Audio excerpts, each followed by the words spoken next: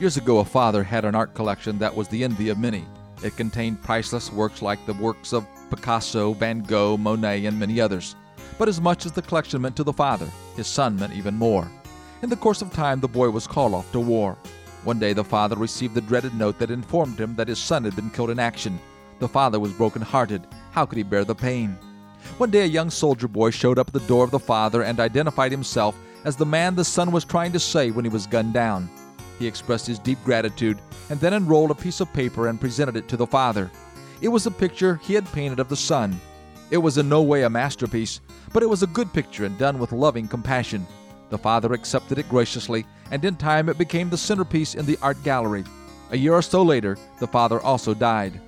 At the auction of the art collection, the picture of the boy was auctioned off first. No one seemed to want what they considered a worthless picture of the son.